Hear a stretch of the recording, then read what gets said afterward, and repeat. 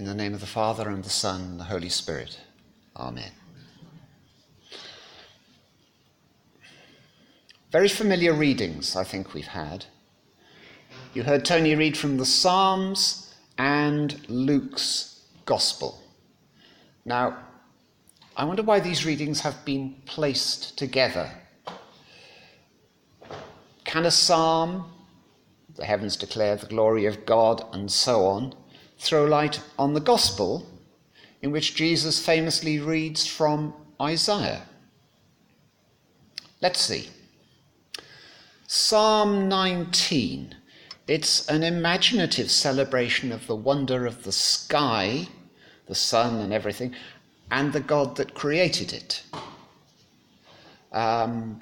Jonathan Van Tam, I think, he of the vivid analogies, would admire its figurative dash. And given that the psalm was written for the director of music, Jules, I wonder what tune might have suited this paean to the sun crossing the heavens. Any suggestions? I was thinking the sun has got his hat on, but hip, hip, hip, hooray. It's cosmologically bonkers, of course, this psalm. But we're in no position to condescend to the ancients, given that we use metaphor and imagery all the time, and sometimes as a substitute for deeper thought and hard truths in politics, science, medicine, and our own faith. Just listen as the weeks go by to the way people talk and the figurative speech that they use. And we talk, let's face it, about the sun coming up or going down. We humans are irredeemably self-centered. So let's enjoy this and other psalms and poetry everywhere, and, I suppose, look for the poetry in our own lives. And then, just as the psalmist, King David apparently, has the heavens declare the glory of God, in the Gospel reading, Luke shows us Jesus declaring himself. But in contrast to the extravagant psalm, the Gospel is pretty plain narrative. No poetry, no imagery, but a narrative of a hugely significant event. Now, at this point, where are we in Jesus' life? This moment when he comes on the scene, as it were, announcing himself to his fellow Galileans. The episode in the synagogue in Nazareth follows, in the Luke account, Jesus' birth, his presentation of the temple, his seemingly precocious debates with learned folk in Jerusalem when he went AWOL, his time in the wilderness, his baptism by John the Baptizer, and, as Tony's reading referenced, a preaching tour of Galilee. 30 years run through in a couple of chapters. Accounts in the other Gospels tie in with this pretty well, though they often offer further particulars, including his recruitment of the first disciples and the wedding at Cana in Galilee that Tim talked us through a week ago. We can take it then that Jesus came back to Nazareth after how long away we don't know, but came back with a reputation. Many of his listeners would have been familiar with him from his earlier life as Joseph's and Mary's boy.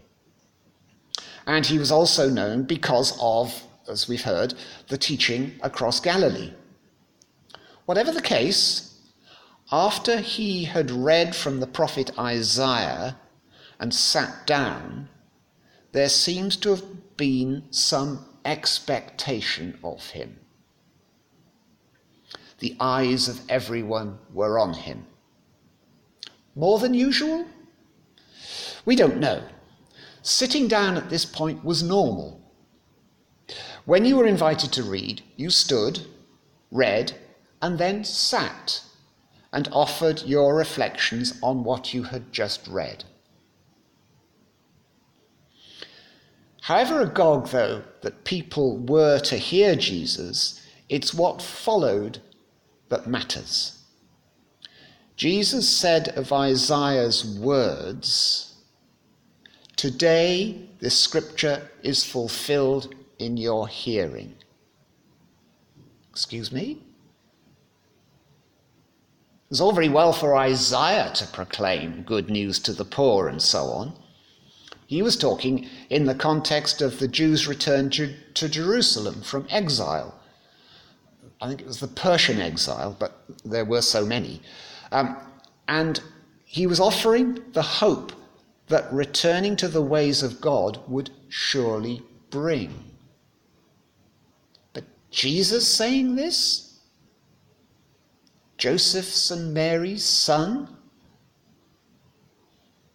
Now, Isaiah's words served as an introduction to Jesus' thinking and his intentions. It was his manifesto. Nothing metaphysical, beating down Satan, etc. That was a battle he just fought in the wilderness. Instead, through these respected, well-known words, Jesus acknowledged or claimed that a duty was on him to bring good news to the poor, to proclaim release to the captives, recovery of sight to the blind, to proclaim the year of the Lord's favour. Isaiah's words still serve that purpose for us, introducing us to Jesus' ministry and to the man. But they lack the bite that they would have had back then. Even though Luke goes on to tell us that Jesus falls into a row with some of his listeners, when he says the famous line that prophets are not recognized in their own country, you can read that on, it's further in the same chapter. I think we find this a bit routine. The start of his ministry? Fair enough. Now let's get on with the miracles and the parables. But there is nothing bland here. In this beginning of Jesus' ministry is its ending. What Jesus is doing right from the start is daring, as risky in its way as, say, his later act of overturning the tables of the money changers in the temple. Maybe riskier.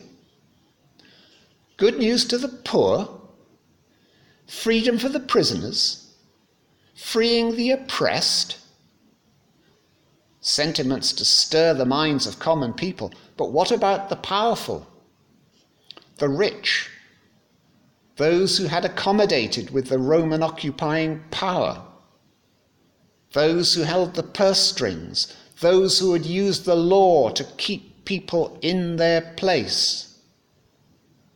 Believe me, someone will have snitched, passed the word, whispered in the right ears, tapped their nose. Watch out for this one, not your usual Galilean. And as for the Spirit of the Lord is upon me, you can hear it, can't you? Who is this man to say the Spirit of the Lord is upon him? God hasn't okayed that with us.